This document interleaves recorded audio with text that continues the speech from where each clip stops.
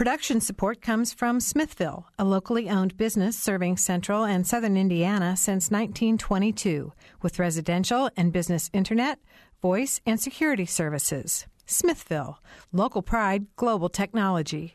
Information at smithville.net.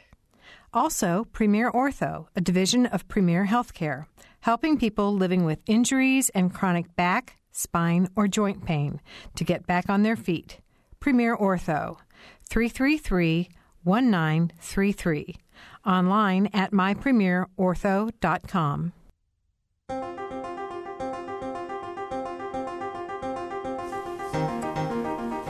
Welcome to Noon Edition. I'm Bob Zaltsberg, editor of the Herald Times, along with my co-host for today, Kyle Stokes from Impact Indiana and WFIU. Today, we're pleased to have Indiana University President Michael McRobbie with us in the studio. If you want to join us today on the program, you can call us at 855-0811 or 877-285-9348, or you can go to you can follow us on Twitter at Noon Edition. So you can also join the website. Exactly. We also have a live chat going on there as well. So if you'd like to leave a comment, you can do that on our website, which is indianapublicmedia.org/Noon Edition. All right. Well, President McRobbie, thanks for coming. Delighted to be here as always, Bob. Always nice to have you on, and there's always stuff to talk about. Yeah, absolutely. Always things. I wanted to start off with talking about the General Assembly because it's just ended. Wanted to get your take. I guess how would you grade how higher education and IU did this year in the legislature? I think overall it was a pretty successful session for us. Partly in terms of, I think, a couple of bills that were passed. One that brings about some changes to the statute that governs our Board of Trustees, updates it, modernises in ways that I think are very important to us as well. And there were a couple of other. There was another bill I can think of that probably would have been a little problematic for us concerning our state network, that we were able to come up with I think a quite workable compromise in the end. So I think on the whole the university and higher education did reasonably well out of the session. There certainly were some bills that got through. The one about the number of credits that comprise a degree that will take a fair amount of work on our part, but on the whole, we either conform or very close to conforming with what's required there anyway. So I think, although we have some reservations about the legislature getting involved at that level of detail in what we do, we think we can work with that bill. And in the broad scheme of that bill, I mean, what it essentially says is only that if you have more than 120 hours, you just have to answer for it. But in most cases, we're talking about programs with something like 128 hours or something like that, in fact, right? Probably close to 124. When we had a comprehensive look at all our programs, the ones that exceed 120 don't exceed it by much. 124 and maybe a bit more. And of course the ones that may exceed it by a lot more almost invariably are ones where that is a requirement of accreditation and the professional standards in that particular field. And of course the legislation now makes provision for such exceptions too, which is appropriate. You mentioned the network. You're talking about iLight, yes. I assume, and I know that was one of your concerns midway through the session. The iLight high-speed broadband network, and that was the legislature was talking about basically doing some things that would have thwarted that, I believe. Well, I think there was a concern. I mean, one I think that's perfectly reasonable about what is effectively a state resource competing in an open way with the commercial sector, and I've never advocated that. I think that would is not appropriate, and so on, and that the state high-speed network called iLight is really there to support research and education in the state, but research and education in the state, as far as Indiana University is concerned, and Purdue to a significant degree, is a large, complex organisation that doesn't just exist in Bloomington or Indianapolis or West Lafayette. It exists in dozens and dozens of sites across the state.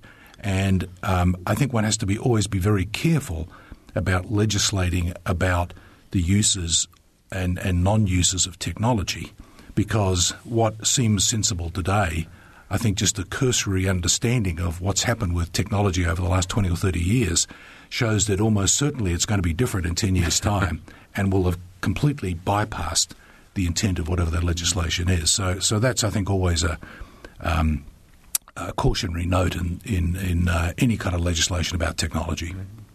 Yeah, 20 or 30 years sounds like a lifetime when technology. In technology, I think a lifetime or generation is probably less than 10 years. Yeah. 5 or 6 years is probably closer to a lifetime in technology. Mm-hmm.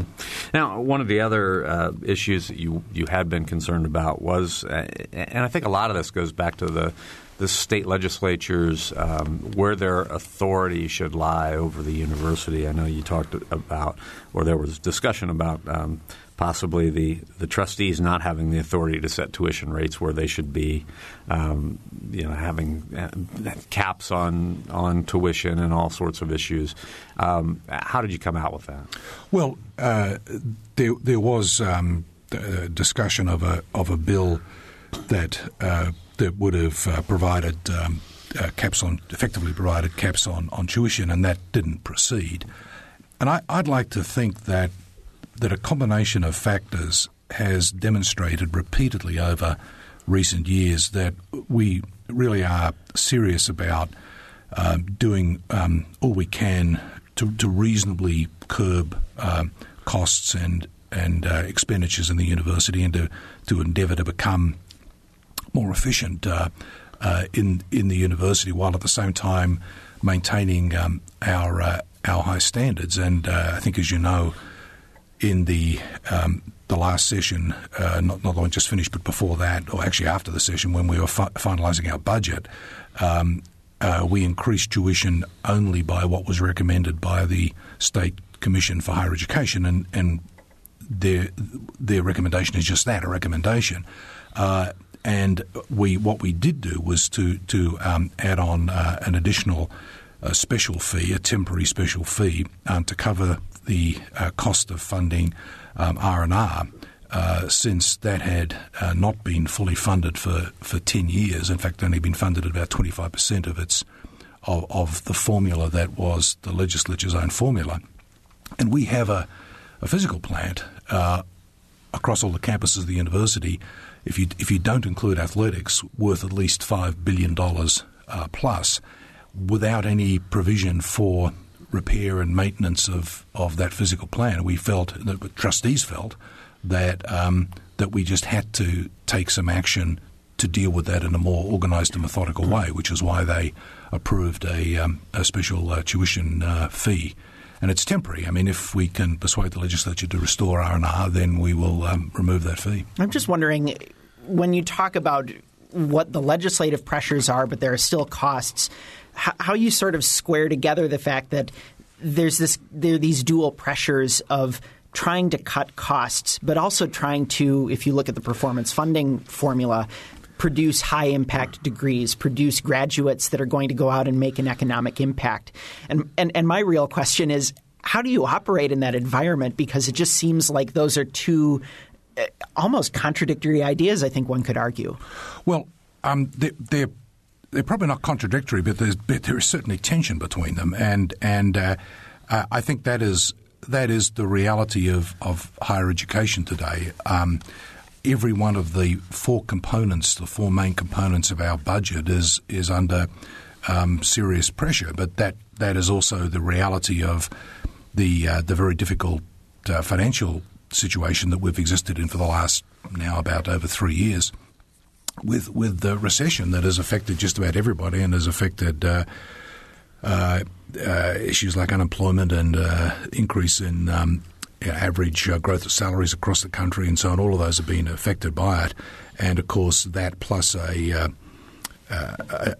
change in, I think, the political climate about spending, or at least a highly divided political climate about government spending and the need to deal with the federal government's debt problems and so on has all increased the pressure on us. So clearly what it means is we just have to be constantly looking for ways that we can be more efficient and more effective while maintaining our standards. And it certainly is a challenge, and it's not easy. And I think that is the lot, especially of public universities. But we've seen, I think, a number of ways in which the supporters of the university have and our faculty have risen to the challenge.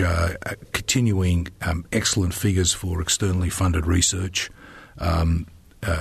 continuing records or close to record figures for philanthropy and private giving to the university, both of which are vital parts of what we do. And in spite of all that, I think though the climate has been difficult for us in the state with respect to our state legislature, one only has to look at some other states in this country to realise that a number of other states have had it a lot harder than we've had it here as well. So it has been a struggle, but there are others who have endured even worse than what we've had to endure. I'm interested to hear your reaction to one of the thoughts that I heard from someone who's in the majority. The venerable Senate Appropriations Committee Chairman Luke Kenley told me once that when you talk about the legislative climate and when you talk about the reticence of state government to spend money on higher education, what Luke Kenley said to me is, no. This is an issue of costs raising beyond the rate of inflation. And so when IU raises tuition at 2 or 3 times the rate of inflation, is what he tells me, it looks like the state's appropriation is decreasing, that they're cutting state funding when in fact they're trying to keep up with the growth of the economy as opposed to outpace it. I mean, what do you think of that idea? Because that seems to be the idea that IU is overspending. And I mean, that seems to be the MO that's driving what's in the majority in the legislature right now. Well, I think the key thing about the universities, if you try to compare spending at universities with businesses, is and when you look at things like CPI, I mean, CPI basically measures the increase in the cost of a basket of goods, supermarket goods and so on as well. I mean, we're not a supermarket. And when you look at what are the cost drivers in a university, there are probably 3 major areas. One of them is the cost of retaining and recruiting the very best faculty.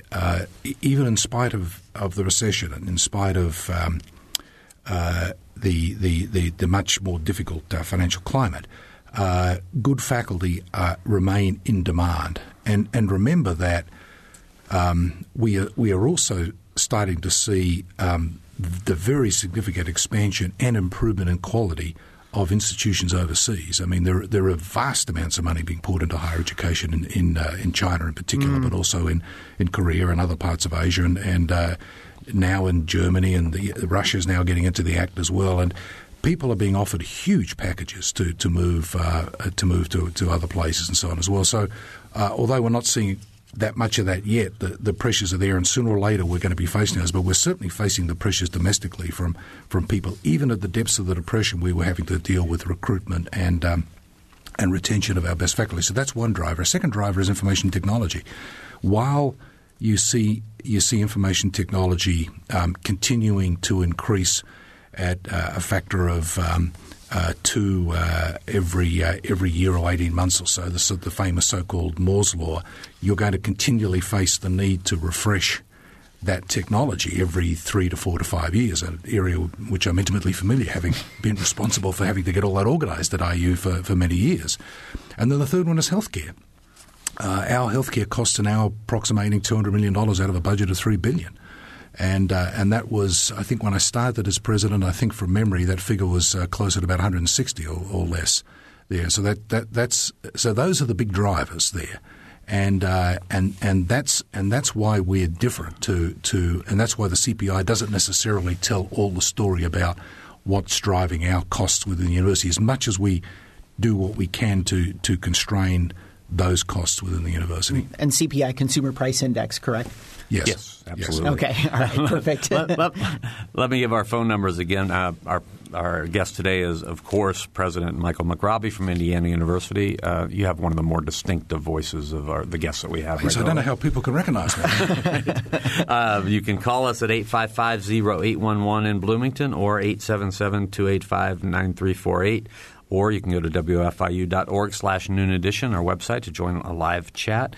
I wanted to mention you have really taken a different, maybe a little bit different strategy than some of your partners who are presidents of universities and other captains of industry, in that I think you've said this is a good time to invest. I think you have invested in a lot of building and construction because costs are down, and I also believe that you've tried to go out and recruit some of the better faculty members that you could find. Yeah, that's exactly right, Bob. When the recession started, I said we would have two main priorities. One was that we would continue to recruit as much as we could, and we have. And certainly the deans have told me that the quality of many of the people who we've appointed in the last couple of years have been just of extraordinary quality. I mean, some of the best appointments we've ever made, and they put that down to the fact that though people had continued to recruit nationally, that it had clearly fallen off, and anybody who was still recruiting in that environment was going to be an advantage, and I think we were able to benefit from that. And then secondly, at a time when the building industry had pretty much collapsed, if you were continuing to build and were able to build as we were, the cost of building had dropped enormously. I think the figure at one point, the average cost was 25% below estimate that we were seeing. On some buildings, it was as much as 40% below as well. Also, the cost of money is now at record lows as well. So, and it continues today. I think we've seen a bit of a spike backwards, but I would hope that we can continue. And the trustees have been very supportive of this, and the state by and large has been helpful in terms of approvals here. I would hope that we can continue to build, because when you look at the history of Indiana University, many of the great iconic buildings from the late 30s and 40s were built in a similar climate, and I think that President Wells understood that at the time and did all he could to leverage and benefit similar conditions that pertained at that time as well. Mm-hmm. We've got a question that came in over our live chat here, which you can find at indianapublicmedia.org/Noon Edition. Matthew Call on Twitter asks this question. It's a bit of a change in subject, but President McRobbie, he asks, how great a threat to the traditional university does the recent surge of higher education startups represent? I assume he's talking about online for-profit universities. And what do you think the university's response has been and should be? Oh, I mean that's an excellent question. In fact, I think that issue in general is one that is that really is in many ways sort of dominating people's thoughts at the moment. There's no doubt that when people talk about information technology changing the face of education, I would say it's already done that, and it started doing it decades ago. Now, the generation in college at the moment who's been in college for maybe the last, 4 or 5 years or something like that, is the first fully digital generation. That is, they grew up from birth with access to computers and software for them even as little kids, and have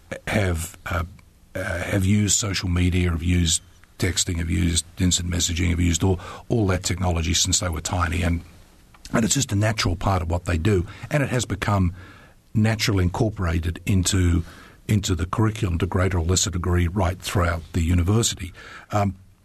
The question is how to deal with that more systematically in the future. And I asked Dean Bobby Schnabel to do a review of online education in the university now, I think about a year ago. Did an excellent report, and I basically approved most of what he did based on extensive consultations with faculty and staff and deans and others throughout the university, and we're now starting to work on sort of implementing various parts of that, and I established an Office of Online Education as well. Some of our campuses are moving particularly aggressively in this area to provide a lot of online education opportunities, either parts of courses, whole degrees, and so on as well. I do think though that what one will see is assuming that the startups can mature as industries, and there has been a lot of controversy about many of these startups. I think, as you're well aware, Congress has, I think, shown some concern about that. But assuming the industry can maybe mature more and become a little more sort of self-regulated in their standards and so on as well, in terms of the perception of their value to customers, there are probably going to be many colleges and universities who will be affected by competition with them. I don't see much evidence yet, and it's hard to see how this would happen. I don't see much evidence yet of campuses like Bloomington in particular, large, high-quality residential campuses, really being affected much by the online startups, because there is a role that we play in the education of basically young people that I think is unique and is still one that the marketplace, it seems to me, demonstrates is enormously valued. We have far more students applying for places at IU at IU Bloomington in particular than we can accept. And even though we keep saying we're at saturation point, we always manage to increase it by 100 or so every year. I'm wondering, I mean, and I totally recognize that one trivializes the on-campus 4-year liberal arts or even public state institution degree at their own peril because it's kind of a fallacious road to go down. On the other hand, you know, one of the things that for-profits say is, why do you need to go on campus to earn, say, a degree in criminal justice or something like that? You know, I'm thinking of popular online degrees.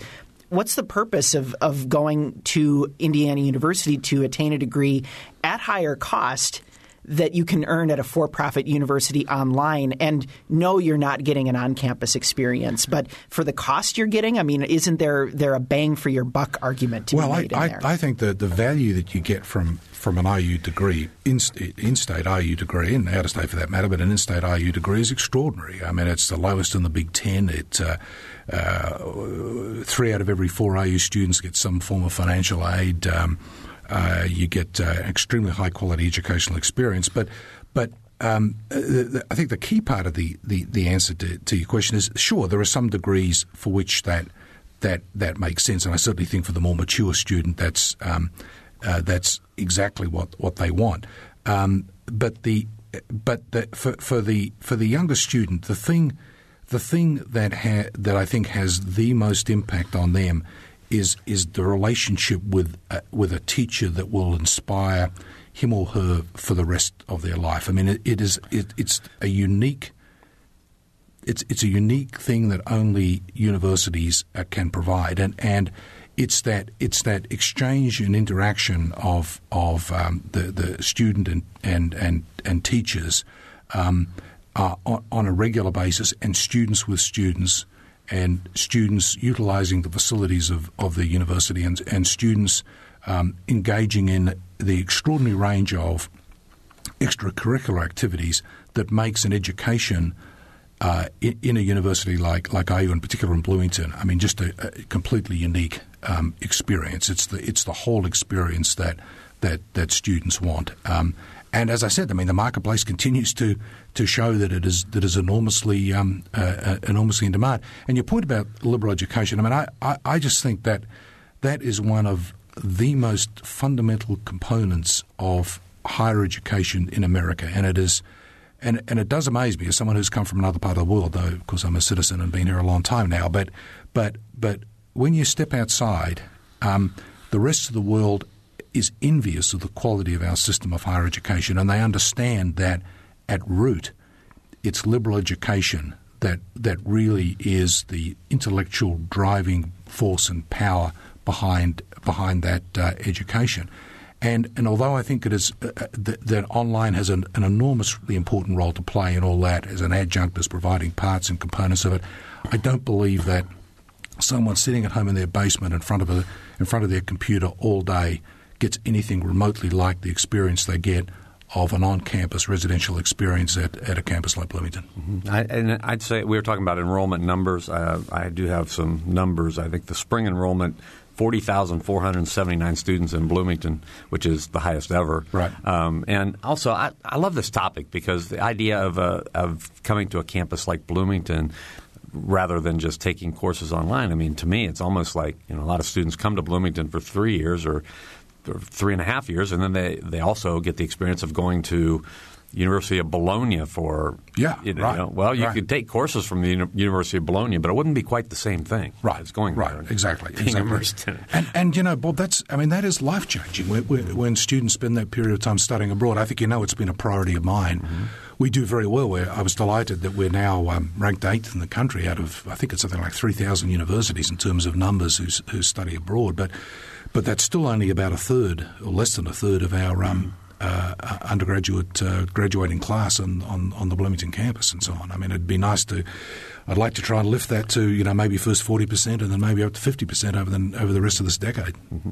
All right, we have to take a short break. Sure. We're talking with President Michael McRobbie of Indiana University. If you want to join us for the second half of the program, please phone us at 855-0811 or 877-285-9348, or you can join us on the website, wfiu.org/noon edition. We'll be right back.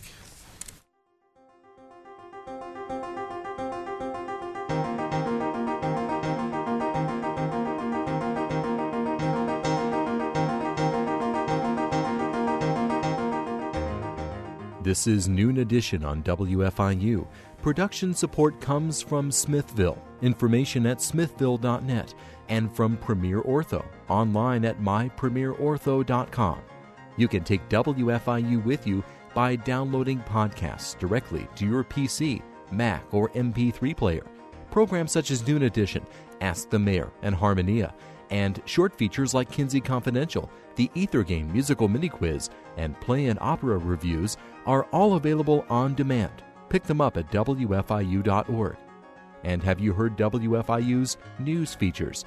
The WFIU News Team brings you expanded and in-depth reports on topics affecting South Central Indiana.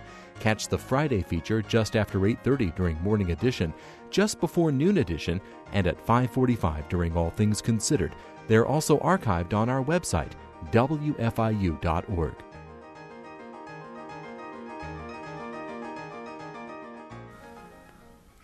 Welcome back to Noon Edition. I'm Bob Zaltsberg, editor of the Herald Times, along with co-host Kyle Stokes from Impact Indiana and WFIU.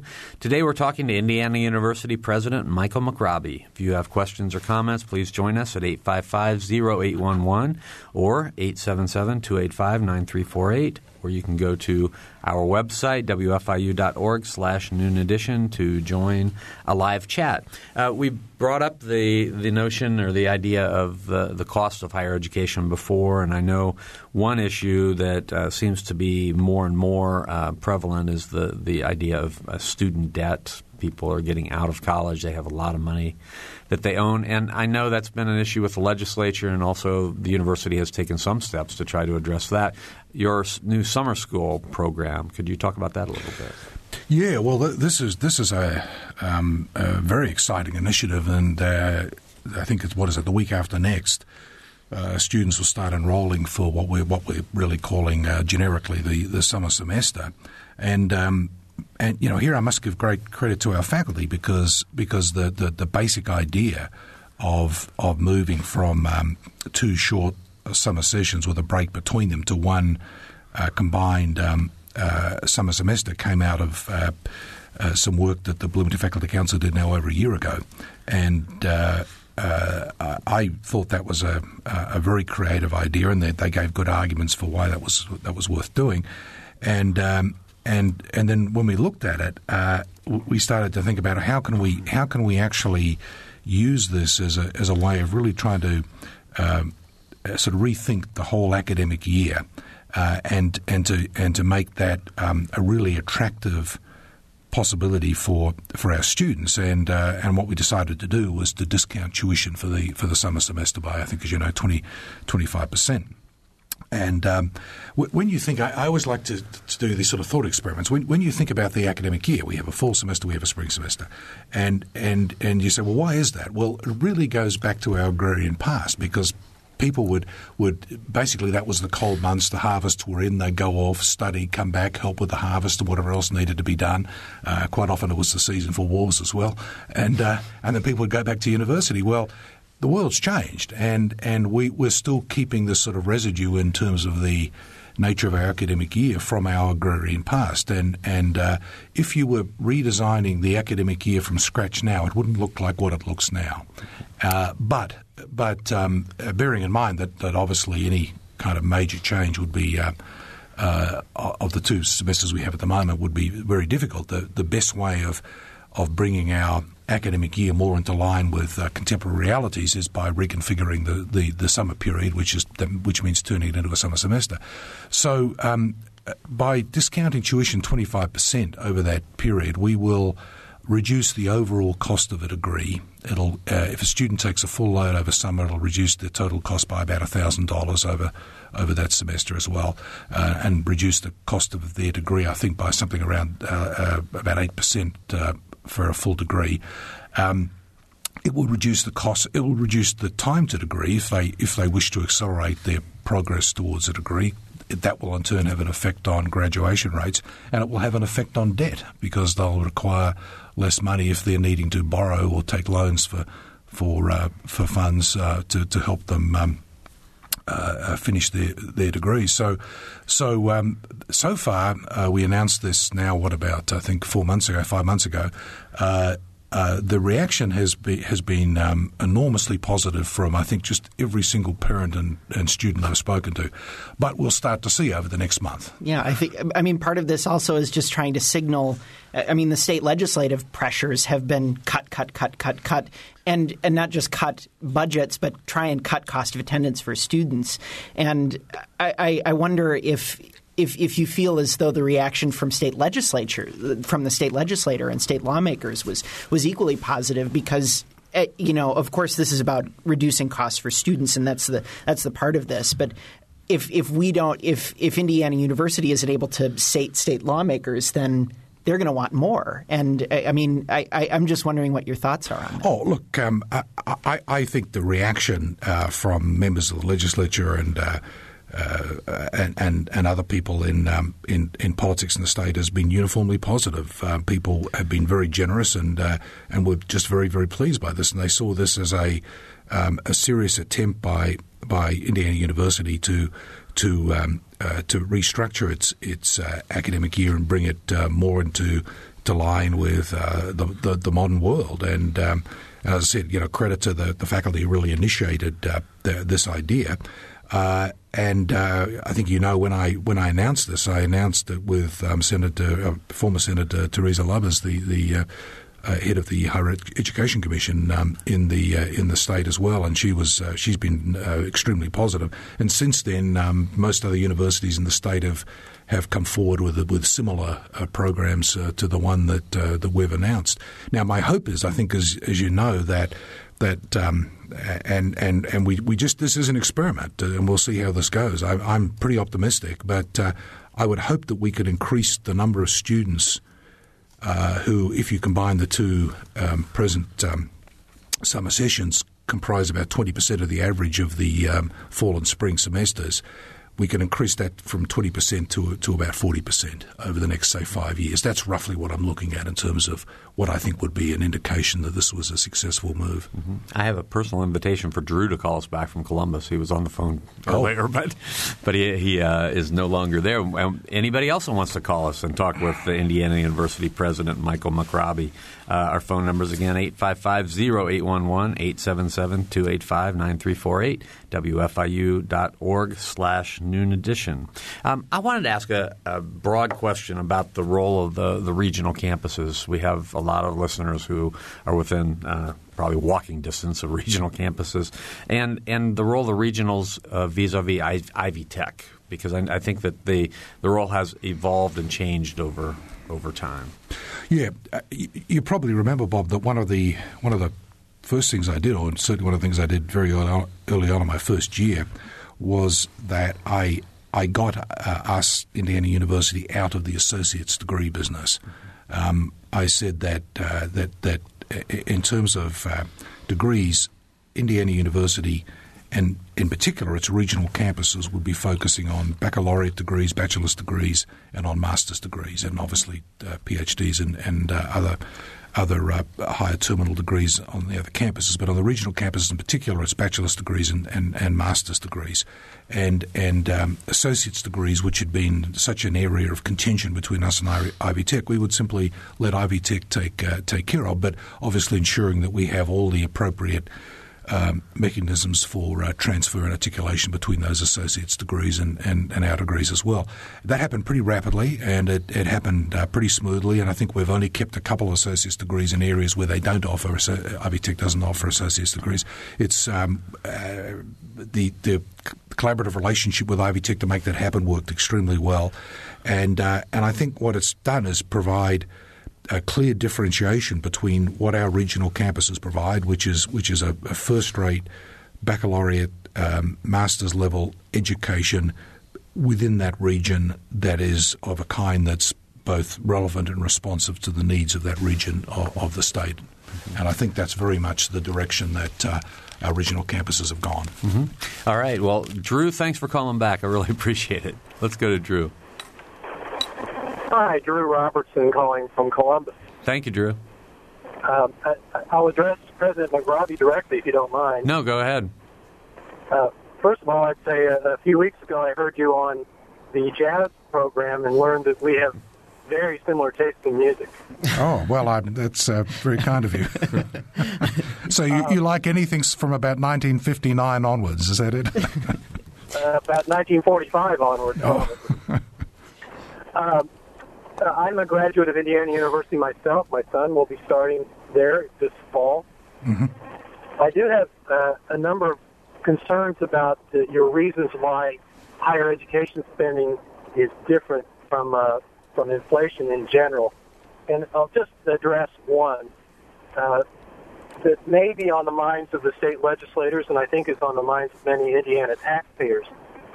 And that is that when they support higher education, by and large, I think taxpayers and the legislators presume that they're trying to support undergraduate education.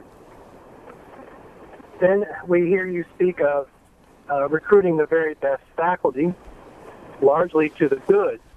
But then we hear stories of very high-powered, highly touted faculty recruited to